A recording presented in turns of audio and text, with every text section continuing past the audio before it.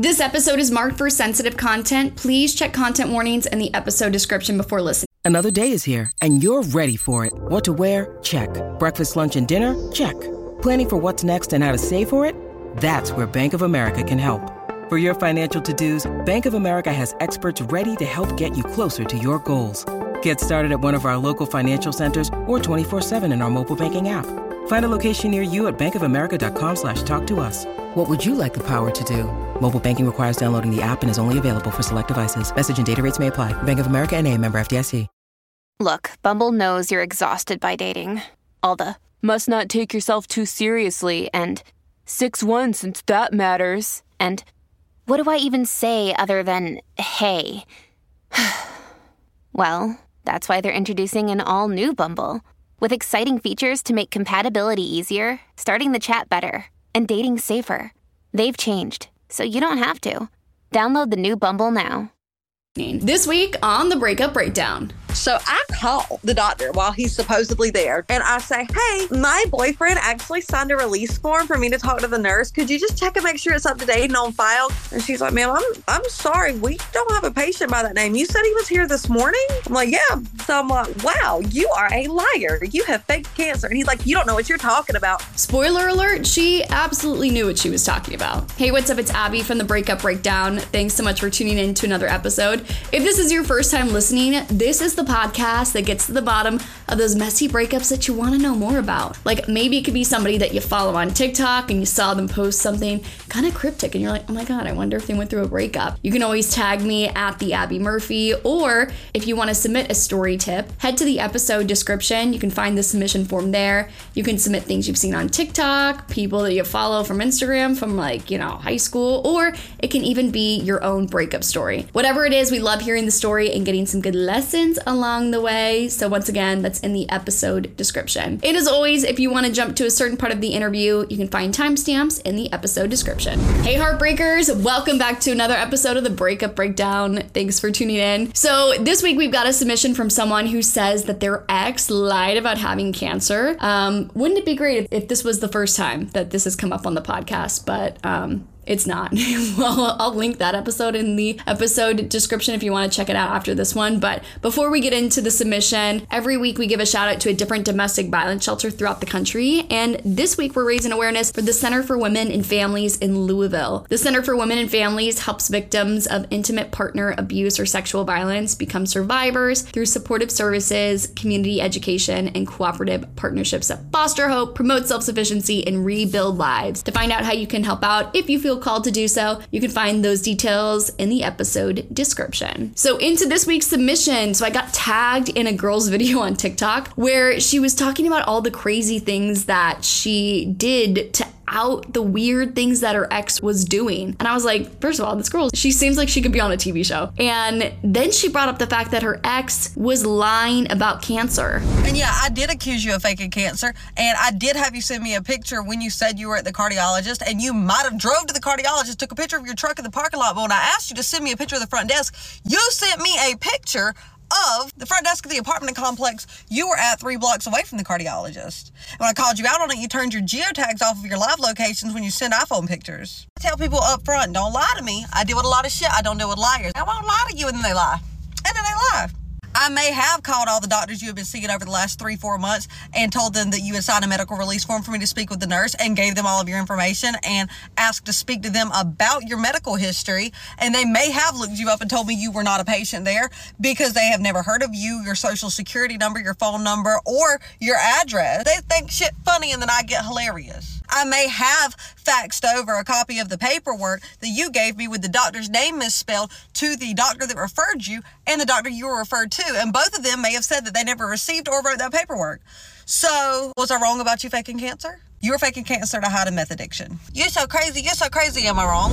I'm gonna go with no, because that's why we're here, because she agreed to come on the podcast and give us the full rundown as to what happened. So let's get all the details when we break down this week's. It's finally not a miserable temperature outside, which only means one thing. Summer is coming up. And let's make one thing clear. There is Hibernation Abby and there is Summer Abby. And Summer Abby likes to feel light and healthy. That's why I've been trying out meals from Factor. They've got meals shipped to your house that are super easy to heat up in a jiffy. And you're probably like, ew, a refrigerated meal. That must be so unhealthy and gross. No, I can confirm these are delicious. And they have so many different options like Calorie Smart, Keto, Protein Plus, or Vegan and Veggie. You can also add on more than 60 add-ons every single week, like breakfast, on-the-go lunch, snacks, and beverages to help you stay fueled and feel good all day long. You get chef-prepared meals on the table in 2 minutes with Factor's ready-to-eat meals, so you can get back to doing what you love this spring, and you don't have to clean anything up. Head to factormeals.com/breakup50 and use code breakup50 to get 50% off your first box plus 20% off your next box. That's code breakup50 at factormeals.com/breakup50 to get 50% off your first box plus 20% off your next box while your subscription is active. If you're like me and the second you get home from work, you are ravenous, you are going to love these new meals I've been trying out from Factor. Factor has delicious, ready-to-eat meals that you can make in 2 minutes with pre-prepared, chef-crafted, and dietitian-approved meals delivered right to your door. It's so convenient. I have like grocery store ADHD. Anytime I go to like Publix or something, I'm buying everything, and then I come home with no meals. Whereas Factor, it's all the meal prep done for you. You've got 35 different options a week to choose from, including keto, calorie smart, vegan and veggie, and so much more. And there's even more to enjoy with over 55 nutrition-packed add-ons that help make your weekly meal planning even more delicious. If you want to get started today and have a feel-good week of meals ready to go, head to factormeals.com/breakup50 and use code breakup50 to get 50% off. That's code breakup50 at factormeals.com/breakup50 to get 50% off. Eating better is just one of the things that makes me feel better. And you know what also makes me feel better?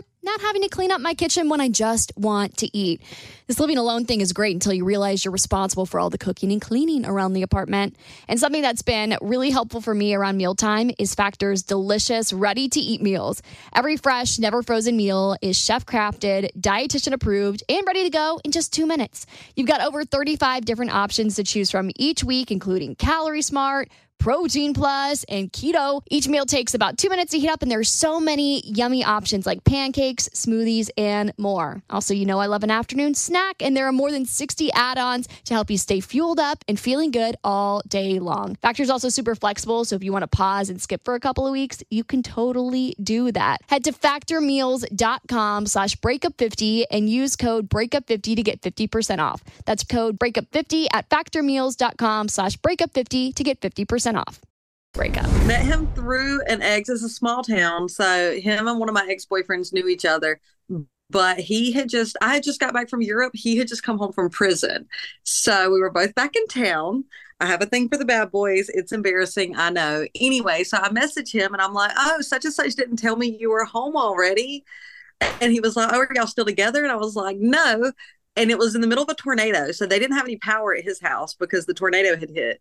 Or the hurricane. And I was like, oh, well, just come over here. I have power. We can play video games. So he came to my house. We played video games. We met. We kind of started casually seeing each other.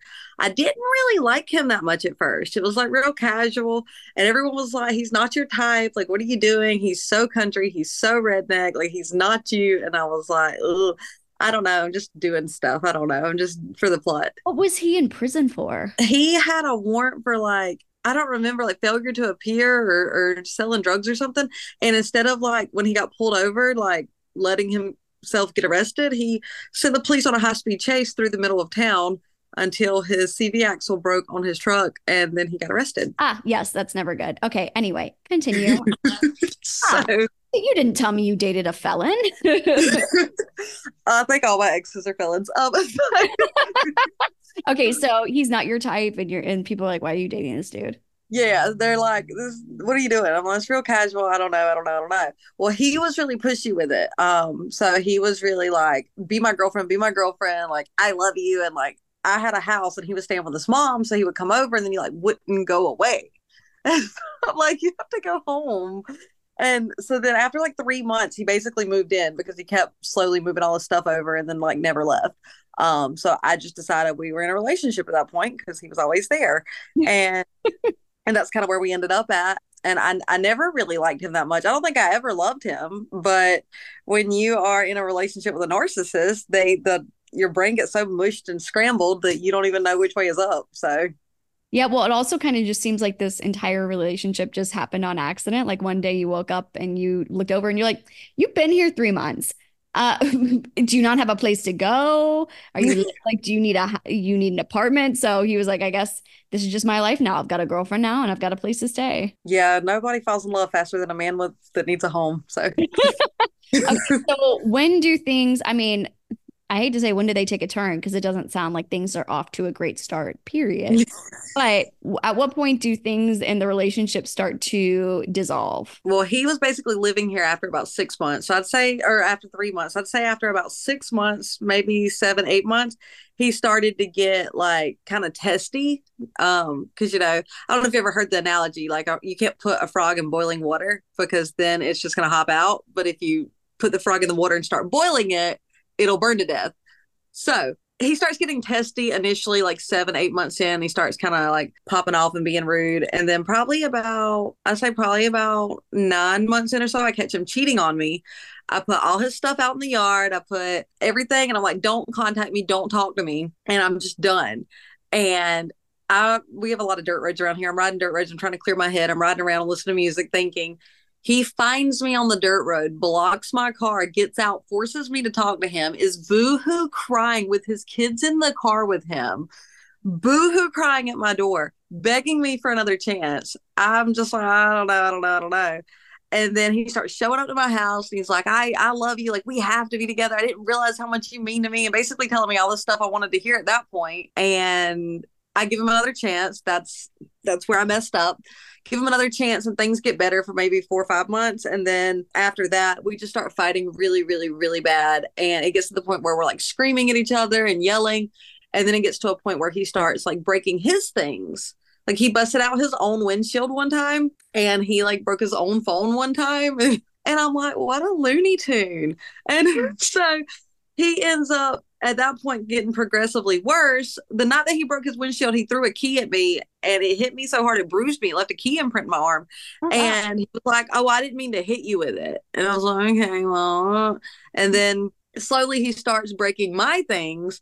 And he would play it off like, oh, it was an accident or oh, I was drunk. He drank a lot. So a lot of the relationship was him justifying his behavior. Like, oh, I'm a mean drunk. Like, I got to stop drinking liquor. I'll just drink beer. Like, oh, I've got to stop drinking as much, yada, yada, yada. Well, probably about 2 years in is when it started to get to a point where he was like constantly breaking my stuff, or he would like shoulder check me when he walked by me if he was mad, or he would like give me the silent treatment or drive really fast. Or like if I was sitting on the couch and he was sitting on the couch, he would use his leg and like nudge me over hard enough that I would fall off the couch. And he'd be like, oh, I was just kidding. And then like just physical things where he wasn't actually like beating me. So then when I spoke on it and I'm like, hey, this is abuse, you're being abusive, he'd be like, no, I'm joking around and you're playing victim. I can't help that you bruise like an apple. And I'm like, maybe don't hit me and I won't bruise. He's like, nobody hit you. Well, I feel hit.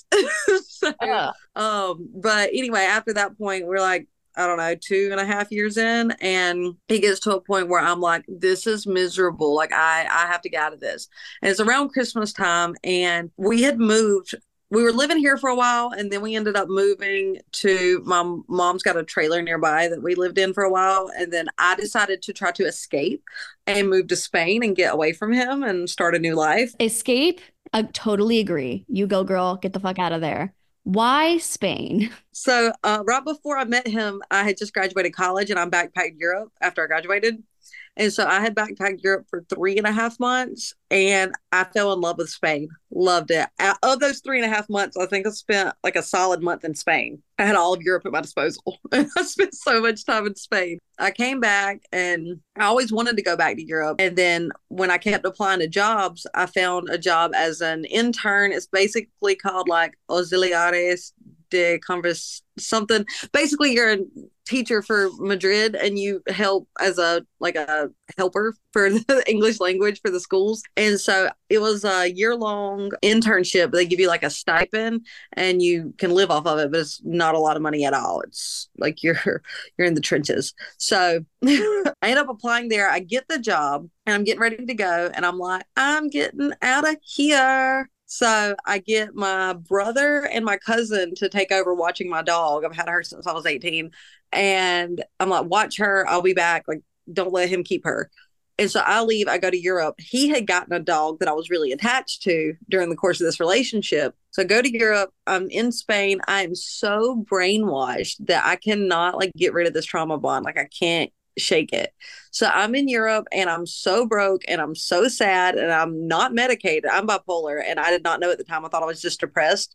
And so I'm not medicated and it's just awful. Like I have no support system, no family, like, and I'm just miserable and it's cold and I hate the cold.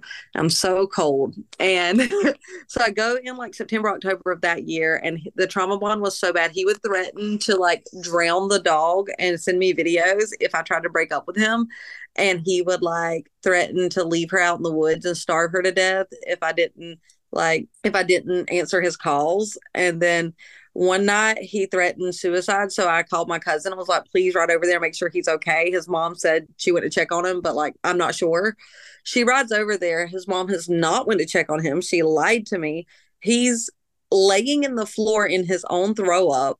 There's broken glass everywhere. He's bleeding. The dog is walking on the broken glass. My cousin ended up cleaning up the whole house that night and like walking him to his bed and being like, lay down, go to sleep. And the trauma bond was so strong that I couldn't shake it. And so I stayed 4 months in Spain. It was supposed to be a year. And I really messed up a good opportunity. I ended up breaking my contract. And when I came home for Christmas, I decided, and when I say I decided, I mean like I decided because I had a support system here and because I had family here and because obviously going to Spain didn't work to break the trauma bond, I decided to stay. But also when I came home for Christmas, he had bought me a car and was basically trying to bribe me into staying, because I'd sold my car to fund moving to Spain. So I get back, I decide to stay, and I decided last minute. We like went to the airport and we stayed in a hotel. In the morning of, I was just tired and I had like a 16 hours of flights to get back with my dog. And I was like, I don't feel like doing this. And things were going good with us for the 2 weeks that I'd been home. And so I just decided to stay. Well, 5 days after that, he takes me snowboarding in like South Carolina or North Carolina, somewhere up there. And that night was when I felt like my spirit break. I don't know how else to describe it. He just was so verbally abusive to me that night that I felt my entire spirit break. And I basically resolved like, okay, this is my life now. I don't know. Like, I don't know how else to get out of this. Like, this is just how it's going to be. And I was in the floor crying, begging him to stop. And he just would not. And he was not physical that night. He was just so hateful. And so ended up basically dealing with him most of the rest of that spring going into summer. And then we got into a really, really bad fight. I kept trying to leave him, but like it would be like for a day or two and he would stay in contact. And as long as I talked to him, he could manipulate me. And as long as he could manipulate me, I would cave every time. And I would tell all my friends and family, like, I don't want to go back to him. And I don't know why I keep going back to him. I don't understand it. I can't figure it out. Like, I didn't know at the time what a trauma bond was. I didn't know what a narcissist was. Like, I didn't know any of that. And I was like, I don't want to go back, but I can't stop myself from going back and I don't know what to do. So it was that summer. And he had finally got to the point where he had started to get more physical, where he would like shove me or throw things or break my things more. And that summer rolled around and I had a job and he was working. I don't remember where he was working, but he was working and he had just got a new truck. He had paid like $10,000 for it and he was so excited. New to us. So, not a brand new truck, but the car he bought me for me to come home for Christmas, he got mad at me and threw the only set of keys we had out in the woods. And then a tree limb came during a hurricane and dropped on top of the car, and it was convertible, completely crushed it. So then he traded like a 4-wheeler or a golf cart or something for a little silver Beetlebug car. And when he traded for that, that was the car I was riding in, because I still hadn't bought myself a car because I had sold mine to move to Spain. Beetlebug car I have. One day, we're in a really bad fight. He starts throwing all my clothes into a burn barrel. And so I'm like, no, don't do that. So I grab what I can and I throw it all in 2 suitcases and I load it up in the bug and I'm like, I'm leaving. And so he grabs one of my suitcases that's full of makeup. It had like $400 worth of makeup in it. I was so upset. It was all of my makeup, my entire collection. Snatches that suitcase. He's like, if you leave here, you're leaving without this. And I'm like, okay, fine. I'll deal with it. Bye. And so I'm loading up the car to leave. And since that didn't work, he busted out all of the windows in that car before I left. He punched them all out and cut his wrist. He's pouring blood. I have blood all over me. I have my bag. I'm in my pajamas, mind you. I have no bra, no shoes. I'm in like these skimpy little pajama shorts and a t-shirt. And it's cold. It's morning time.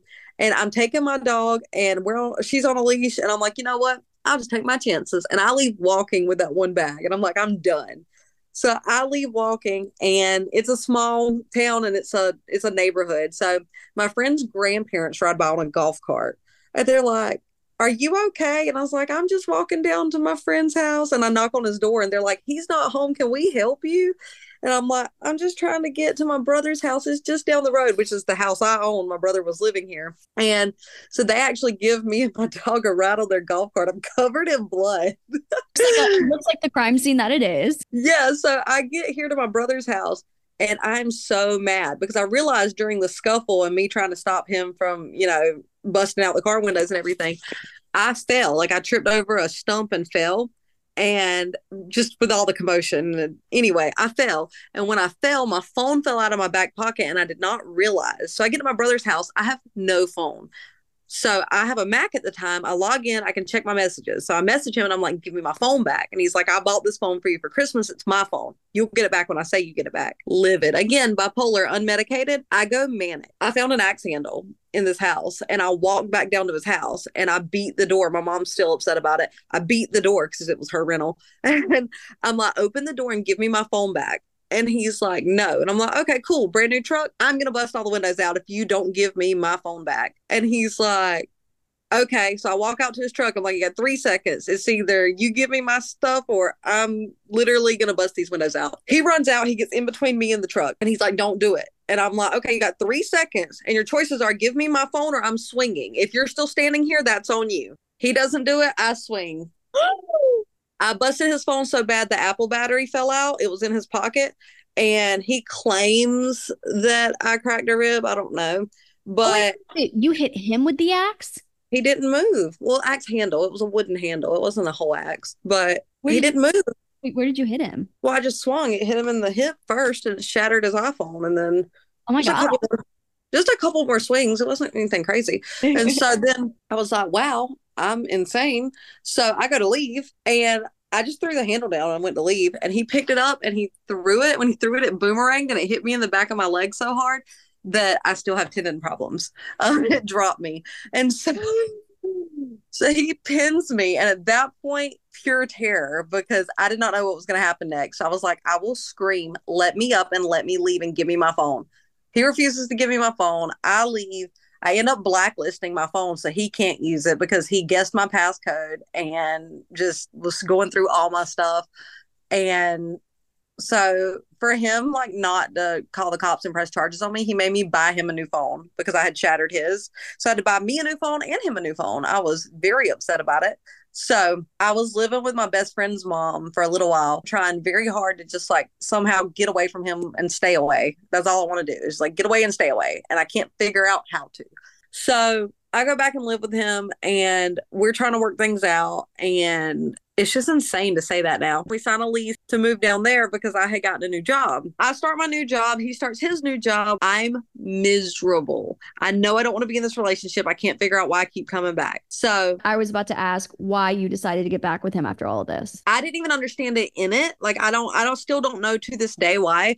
But the only thing I can figure is I never had a real adult relationship with a normal dynamic before him. And I know this isn't a normal dynamic, but normal seeming, because the one guy that I was off and on with for so long stayed in jail and was an addict and like constantly was trying to get it together, but we could never physically be together because he always stayed in jail. And then I had one other relationship prior to that. We were 18 and we were kids, but we never like intertwined our lives. We both lived with our parents. So this was my first like real adult relationship. And every single time something psychotic crazy happened like that, the love bombing would come after. And I feel like my brain was so pulled in so many different directions. It was easy to forget the trauma because it was getting masked with the love bombing. Because every time he did crazy stuff like this, he took me on a fun trip. I went to Puerto Rico, I went to Chicago, I went to Jamaica, and he would buy me new phones. He would buy me stuff, cars. Like I would get to go on these cool trips, but it was to mask all the trauma because he was trying to overshadow it. I don't want to be here, but because he's a felon, I signed up for everything in my name. Dummy, it's my birthday. I want to go do something exciting for my birthday. He promises to take me to Costa Rica. I say, okay, bet, because I've always wanted to go to Costa Rica. We get in this huge fight. He's being super verbally abusive,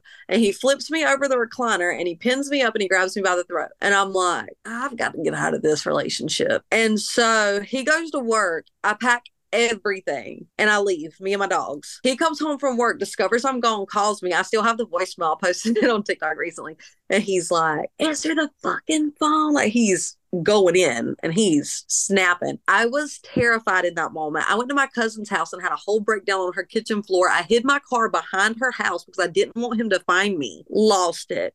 And I was terrified. 2-3 weeks go by and he says, I'm not helping you. I had moved back in with my brother in my house that I own. And they were like, we're going to split bills then. And I was like, well, that's not fair. You guys are a family of 3 and it's just me. And then I've got my ex who says, everything's in your name. I'm not paying anything. Good luck to your credit. So unless you split the bills with me, then you're SOL. And so I'm like, so I'm paying bills in 2 households and really don't feel in place in any one of them. I get COVID before COVID really hits the news. I'm so sick in bed and I beg everyone to take me to the hospital and no one will. Everyone's busy or doesn't feel like it or what have you. They're like, oh, we'll just wait a little while. We'll take you in a little while. Look, I'm at 8 in 3 days. Can someone please take me to the hospital? Well, guess who comes as my knight in shining armor and drives to take me to the hospital and stays with me all night? My ex, because he's trying to get back in my good graces. So he does that. I'm like, okay, great. Love that for me. So then naturally his plan worked and I went back home because I was paying bills in 2 households. Go back home and I'm like, I hate it here. I start therapy. The first thing I tell my therapist at that session is I'm in an abusive relationship and I don't know how to get out of it. And every time I leave, I go back and I don't know what to do. I need your help. So I start seeing her once or twice a week. Like I'm determined. And from February to September, we do therapy at least once a week so I can try to figure out how to get out of this. I left him 2 or 3 more times. And this time I'm pretty resolved. Like, this is the end. And my therapist was like, do you think you're going to go back to him? I was like, I really don't want to. I don't think so, but I'm not set in stone. Like I'm not 100% and I don't know why. And she's like, okay. So then about a week goes by and I'm pretty resolved. Like, yeah, I'm solid. Like I'm not going back to him. Okay. His stepdad had bone marrow cancer and then gets COVID and dies from complications in the ICU because they had to stop his cancer treatments to treat him for COVID. And the cancer was so aggressive and the COVID and his immune system just couldn't handle it. He passes away. I go with him to his stepdad's funeral because it was like the week we broke up. So I'm like, okay. So I go, we put on a good face for his family, whatever. His family knew how we felt, but I don't know to what extent. So fast forward, it's the middle of August now, and I haven't really talked to him a whole lot. I know he's been couch surfing with friends because he doesn't want to like go stay with his mom or whatever. And I think my cousin or someone told me that his grandpa had passed away. His grandpa had pancreatic cancer and he tripped and fell in the bathroom and like broke his hip and then ended up in the hospital, then ended up with COVID and then ended up passing away from these complications. So he asks me to go with him to his grandpa's funeral and I'm like, okay. So I go with him to his grandpa's funeral and my car like had some sort of issue and he had fixed my car for me and he thought that meant we were like going to get back together. And I was like, no, I appreciate you fixing my car. We're not getting back together though. Thanks so much for the offer. I'm A-okay. So about a week goes by, my cousin calls me and she's like, I need to talk to you about something serious. And I'm like, okay, what's up? He had called her and told her he had cancer. So I'm like, what? And she's like, you need to come over here and talk to him. He's at my house. So I ride over there. I talk to him. He's boo-hoo crying, has me and my cousin 100% convinced that he possibly has cancer. He says that he went to the ER for chest pains. They referred him to a cardiologist because something came back on the scan and they're not sure what it is, but it looks like a tumor and they're not sure if it's benign or malignant. And I'm like, hey, great. That's awful. I'm boo-hoo crying because I feel bad. This man just lost his stepdad and his grandfather to cancer. And now he has cancer too. And he finds this out. And I'm the asshole that just kicked him out and made him be homeless. Like, that's how I internalized that. So naturally, I'm like, well, why don't you just come back? If you're going to die anyway, why don't you just come back and die at my house? Like, it's okay. Oh my God. And he's like, are you serious? And I'm like, well, if you just don't have that long to live, I've dealt with you for this long. I can deal with you for a few more months. And he's like, you are an asshole. And I'm like, yeah, I kind of am, but that's how I feel about you. So he comes back, he moves in, questions start. When's your doctor's appointments? Do you want me to go with you? Like, what's the treatment plan? What do they say? No answers, gets mad and shuts me down every time I ask. Goes to the cardiologist. I don't believe he's there. I ask him to send me a picture of him at the cardiologist. He sends me a selfie. The selfie, when you go on the iPhone photos and you swipe up, you can see the lab location. He is at Marshland Apartments, 3 blocks away from the actual cardiologist. Sorry, lost my train of thought. And I'm like, you're not there. You're at the apartment complex 3 blocks away from the cardiologist. He turns his lab locations off of his iPhone photos. He goes to the cardiologist. He takes a picture of his truck in front of the cardiologist sign. And then when I ask him to send me a picture of the front desk, he sends me a picture of a desk with nothing visible. Probably the front desk of the apartments, if I had to guess. But anyway, I let that go. That's end of August, early September. He's still not living with me by mid-September. So end of August, he goes to the cardiologist, and then supposedly he got referred to a doctor, an oncologist, and which is like 4 hours from us. I was like, why would they refer you to someone so far away? And he said because they like had a payment plan since he didn't have insurance, they would like let him do payment plans or something. I don't know. And he had just bought a new truck. And we wake up one morning. Well, he moved back in about mid-September. This all overlaps in my mind because it was right there at the end. And he was living with me because my cousin and him, we thought he had cancer. He moves in with me. So he's with me up until the end of September. So we're together. He's supposed to go to the place in Augusta. His truck is brand new. And he's supposed to have this appointment. I take off work for this appointment in Augusta because me and him keep bickering because I keep asking all these questions. He ends up waking up that morning, no truck. I don't think he planned that. I think that just happened. But woke up one morning, no truck. He calls me and he says, was my truck here this morning before you left for work? I'm like, I don't remember. He calls and files a police report for a stolen truck. Weeks, I think his truck's been stolen. Finally, I call the cops and ask him. His truck was repossessed, and he did not want to tell me because I had just given him the payment for his truck because I thought he had cancer, and he wasn't working because he kept dropping weight because I thought he had cancer and was sickly. Mind you, he never makes it to the appointment in Augusta because he supposedly has cancer, and he supposedly has a stolen truck. So supposedly he called that doctor, and they rescheduled it for September 8th. So then I'm at work. He supposedly goes up there with his mom or his sister or someone. I don't remember. And then they refer him to an oncologist since he doesn't have a vehicle and he doesn't have reliable transportation. They refer him to an oncologist to go ahead and take care of him since he'll be here closer to town. So then I'm like, okay, when's your doctor's appointment for the oncologist? And he's like, it's coming up soon. So I'm like, okay, you want me to go with you? And he's like, I want to do this by myself. You're being so pushy. I don't like dealing with this. And I'm like, we've shared our lives together for 3 years and now I'm pushy.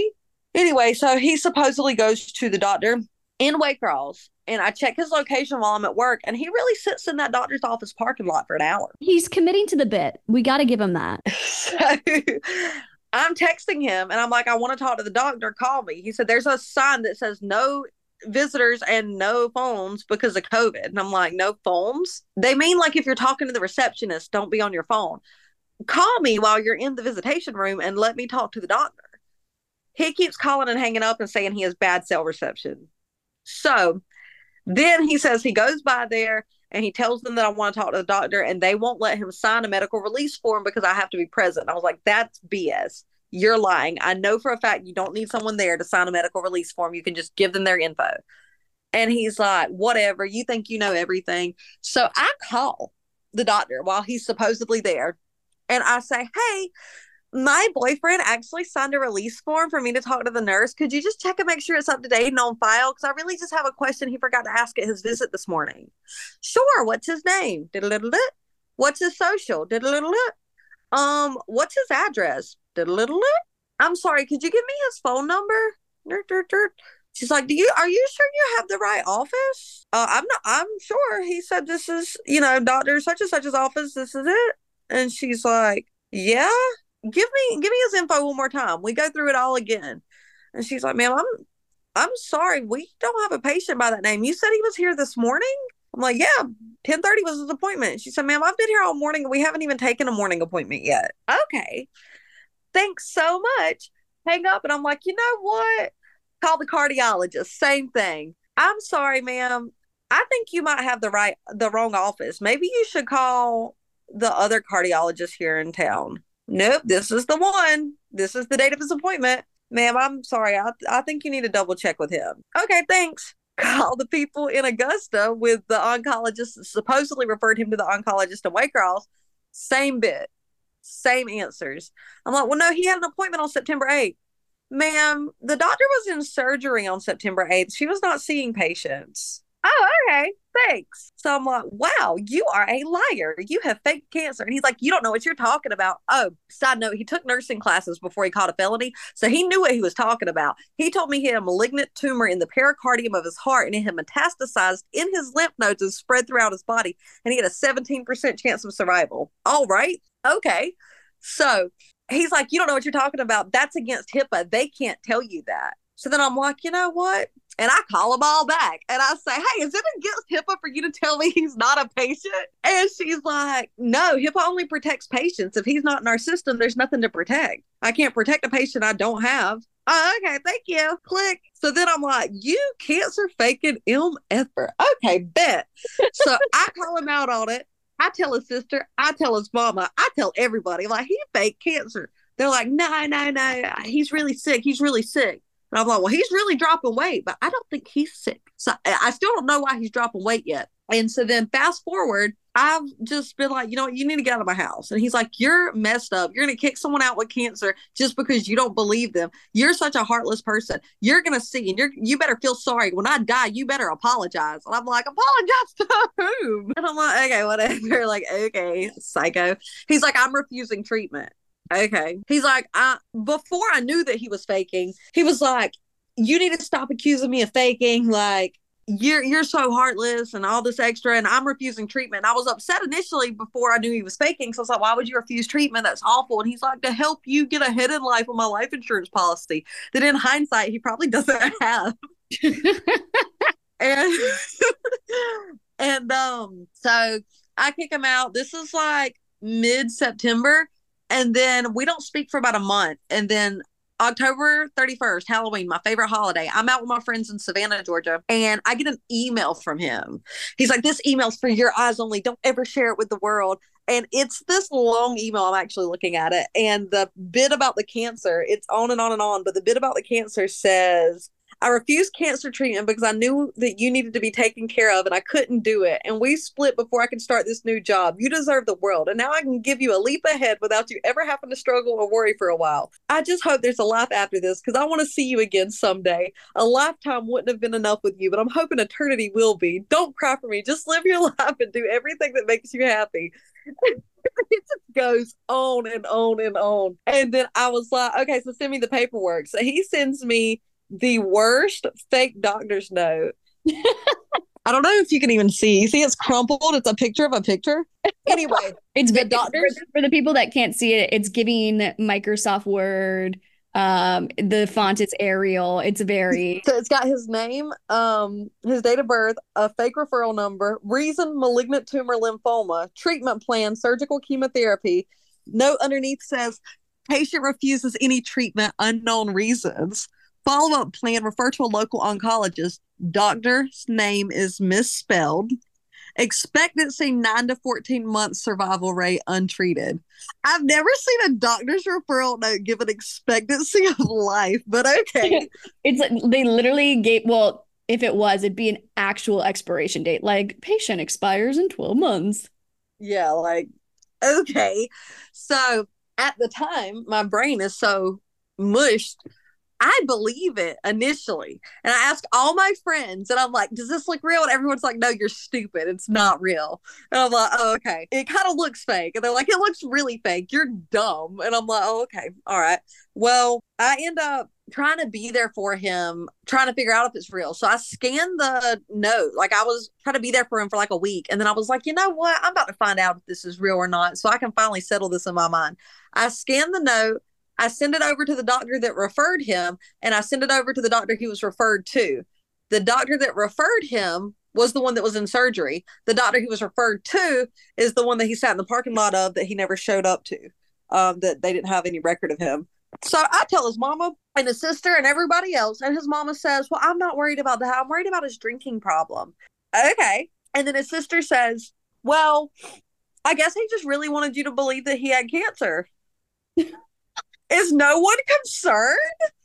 He's lying about having cancer. Like, his mom just lost her husband and her dad, and his sister just lost her grandpa and her stepdad, and no one's concerned? No one cares? Okay. All right. That's fine. I'll be the Looney Tune then.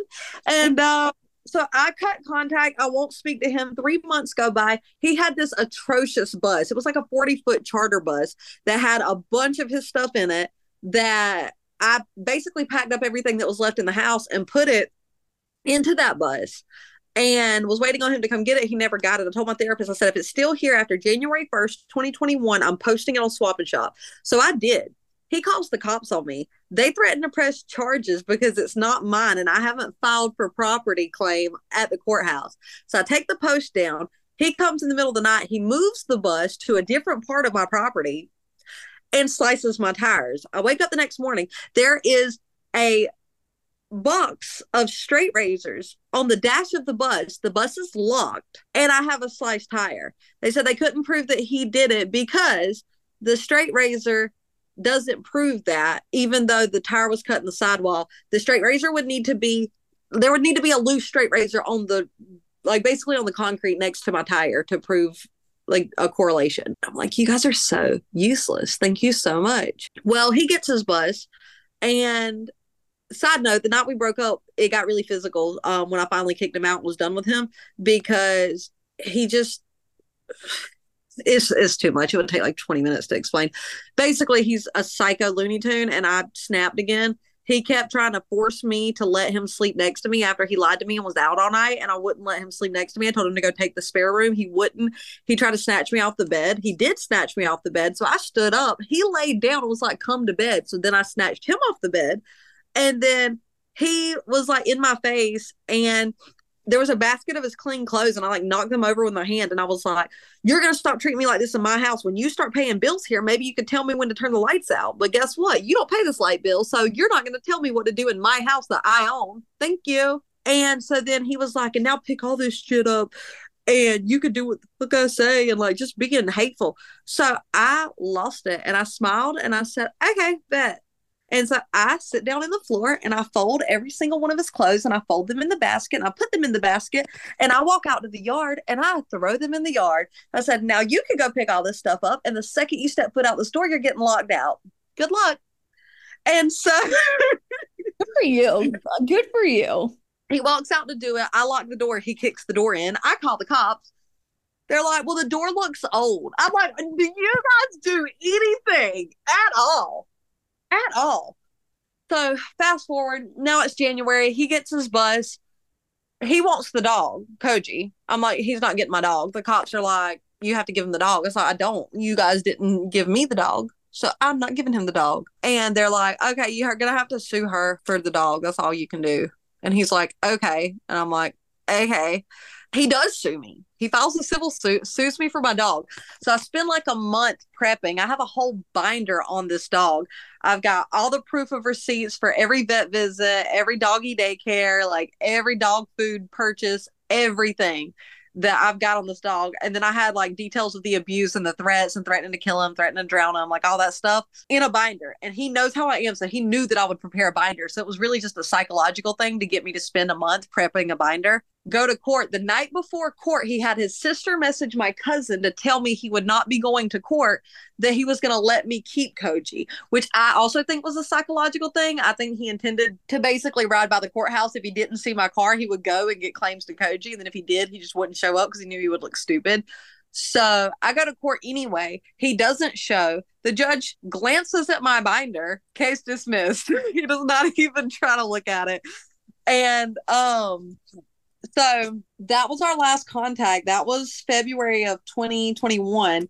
And then I bought a new car and I come home from work one day in April of 2021 and him and his sister are sitting across from my house, just watching my house. And so I hop out the car and I got to walk over there to be like, what are you guys doing? Like, can I help you? And they drive off and he turns around and he like stares through the back glass of her car and is like, and just like throws his hand up to wave. And I'm like, what a weird man. And I have not heard from him since, except for March of 2023 when he called me to tell me he was stranded in Jamaica. And I blacked out and told him that I hope he died there. I said a lot more than that, but I don't think your listeners want to hear everything I said. But yeah. Damn. So, oh my gosh. Well, first of all, I'm really sorry about like the last part is kind of like you said, it's Looney Tunes where he's faking cancer. It's bonkers. But the first half, like you really endured textbook domestic violence. And I think so many victims can relate to in the sense that they just keep coming back. And whether that's for safety reasons or they just feel like they are supposed to be with that person, there's just that cycle of abuse where you keep going back. So I'm wondering, have you really dove into the why as to why you kept going back to him? I know you referred to it as a trauma bond, but when you would go back, was it just because you missed him or what was going on there? No, I really didn't miss him. I mean, I really think it was mainly the trauma bond. I didn't miss him at all. I would actively be telling my friends and family, I don't want to go back to him. I would be telling myself, what are you doing? Like, this doesn't make any sense. There was a couple times I went back for different reasons. Like, for example, when I'm paying bills in two households and he's threatening to destroy everything and it's in my name. And then there was a couple times that I went back and it was just nothing more than convenience. Like there was one time when I was unemployed and he was paying the bills. And so I was like, I'm tired of couch surfing and, you know, I don't have to worry about my dogs here. In hindsight, yes, you did. I mean, I'm pretty sure he almost killed me in Puerto Rico one time, but he didn't. So almost is bad enough, but I know it's easy to make it excuse. Well, he didn't kill me. Well, he could have. The thing is, for so long, he convinced me that I wasn't in a domestic violence situation because it was easy for me to paint domestic violence as women who get beat on, like you're coming home from work or he's coming home from work and he's punching you in the face and you know, are putting makeup on and you're hiding bruises. You got black eyes. You're in fear. You're cowering. You're in a very victim mentality. And I feel like that domestic violence is what's painted in movies and pictures, and that's what people think. So it's easy for narcissists and abusive men to say, well, you're just playing victim. I don't hit you. Because he never hit me in the face. The night we broke up, he hit me in the back of the head and I headbutted him. And a lot of the times they'll say, well, you fight back, or you know, you're not scared of me because you do this, that, this, and that. But reactive abuse is real. And I didn't know anything about it until I did more research with my therapist. And the name calling, like if you call me names, I'm going to call you names. If you're hateful to me, I'm going to be hateful to you. So essentially, I didn't realize I was in a domestic violence situation for a long time because he would always convince me that we were both toxic, we were both abusive, and that I just wanted to play victim for attention, and that he wasn't an abuser because he didn't hit me in the face, or he didn't hit me and he's sorry that I bruise like an apple when he throws things at me, and I throw things back when he throws things at me, and I just didn't realize.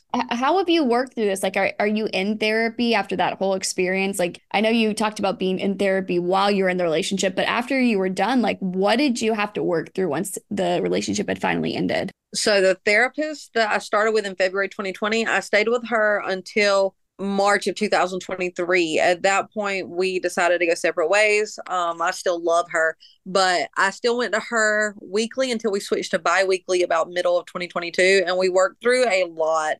And I still think that a lot of things that happened in that relationship, especially as being my first real adult relationship, has really shaped my dynamic on relationships. I did sign back up for therapy maybe about 6 months ago, but the therapist I was with wasn't really helping and wasn't really focusing on my goals. I realize now that I'm more of a fearful, avoidant attacher before I'm in a relationship. And I'm very scared of intertwining my life with someone because of how hard it was to de-intertwine mine and his. And so every time things start to get real serious, I kind of bail. And once I'm actually in a relationship, I have anxious attachment and I'm terrified of them cheating on me or abandoning me or not thinking I'm pretty enough or thinking I'm ugly or thinking other women are prettier than me. Like basically just all the things that he had used to break me down physically about my appearance. I'm so insecure about that now. And I'm so insecure about them like abandoning or leaving me that I have severe abandonment issues and anxious attachment if I'm in a relationship. So I'm still kind of working through that and I don't really know how to fix it. I mean, I guess the blanket answer is therapy, but it's so much easier said than done. I mean, I think sometimes those kinds of things you have to be able to practice them in real time with real people. So have you tried having relationships since this guy and how has that gone for you? 2021, I did try to see a guy, but he was moving too fast. And if people start to move too fast, I get sketched because of how fast my ex moved. And so I bailed on that like 3 months in because he was trying to stay over every night. And I was like, skirt. And I bailed. We're still friends, but yeah, I just couldn't. And then I kind of casually were seeing people here and there, like the talking phase or situationships or whatever throughout 2021. And then 2022, I met a guy through mutual friends that was in prison with a life sentence. And I was like, this is safe. This is safe because I don't have to intertwine my life with him. I can do what I want and I can still have that emotional bond and emotional connection. So I fell in love with him. And I say that wholeheartedly. I talked to him from April of 2022 to August of last year. And the only reason we stopped talking is because my anxious attachment reared its head and my insecurities got the best of me. We were very close. I went to visitation twice a month. I went to see him. We have photos together. Like we did our little visitation photos. We talked all the time. He called me every night before bed and we could really open up to each other and connect on an emotional intimacy level instead of physical or instead of, and for me, it was good because I don't have to intertwine my life or my day to day. And like, I don't have to worry about, oh, well, let me check with such and such, or, well, how, if I want to get out of this, like, how do I get out of this? And it was very safe and it made me happy because all I wanted was the emotional intimacy. About July or August, I started to get really jealous thinking he was in contact with some of his exes. And I started to get real jealous. And every visitation, every phone call, it was just exhausting for me and him. Just, are you still in love with her? Like, do you think she's prettier than me? Like, are you going to leave me? Like, just very insecure, very needy, very clingy. And he's very much a dismissive, avoidant attachment style. And it came to be too much for him. And we also like hated leaving each other at visitation. It was really hard for us. We missed each other a lot, especially as it got more serious to us. So I think it was just easier. He ghosted out, which did not help with the abandonment issues. I went to a visitation on a Saturday and I spent the whole visitation just anxious and questioning and interrogating. And then I went to visitation on Sunday and he refused visitation. And I cried in front of the whole visitation room. It was so embarrassing.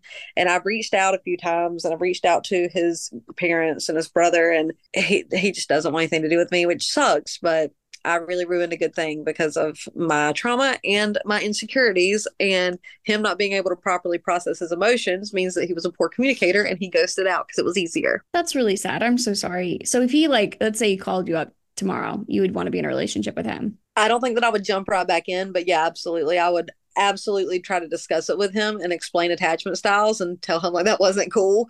And if he wanted me to come see him, I would come see him and we could sit down and discuss it. But I don't know that I would like jump right back in because I would always have that fear of abandonment again. Yeah. Does it, and this might be too personal of a question, so feel free to deny it, but does it bother you at all that you would, if you did go back to him and have a relationship with him, you would never be able to be physical with him in that way? It doesn't bother me because I have a hormone deficiency. So I have a lot of hormone issues and I just don't have a libido.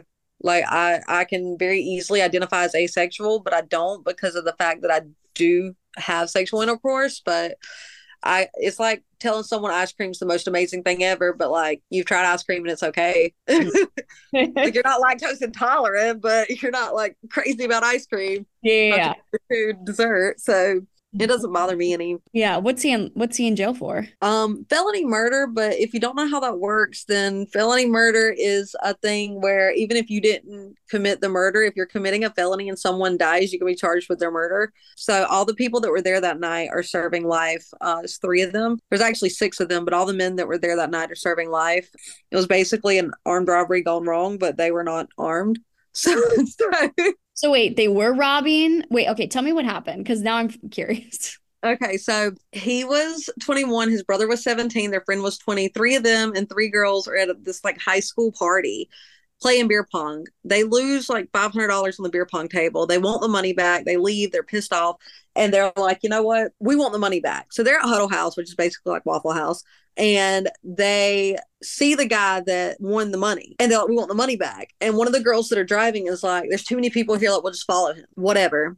And so they follow him to this hotel and they see him checking in. And they're like, waiting. And they're like, all right, we're just going to beat him up, grab the money and run. So that was their intention. Beat him up, grab the money, run. Well, what ended up happening is they went there to beat him up.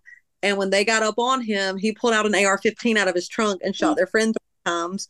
And they tried to fight him for the gun and they couldn't. And someone with them had a pocket knife and they stabbed him and ran away. And he died from his stab wounds. And now they're all serving life. Oh my God, but isn't that like self-defense? No, because they were there to commit a crime, according to one of the people that were there that night. The only version of events on record is the dude's version of events that was with them that got shot, who was trying to clear his name so that he wouldn't get a life sentence.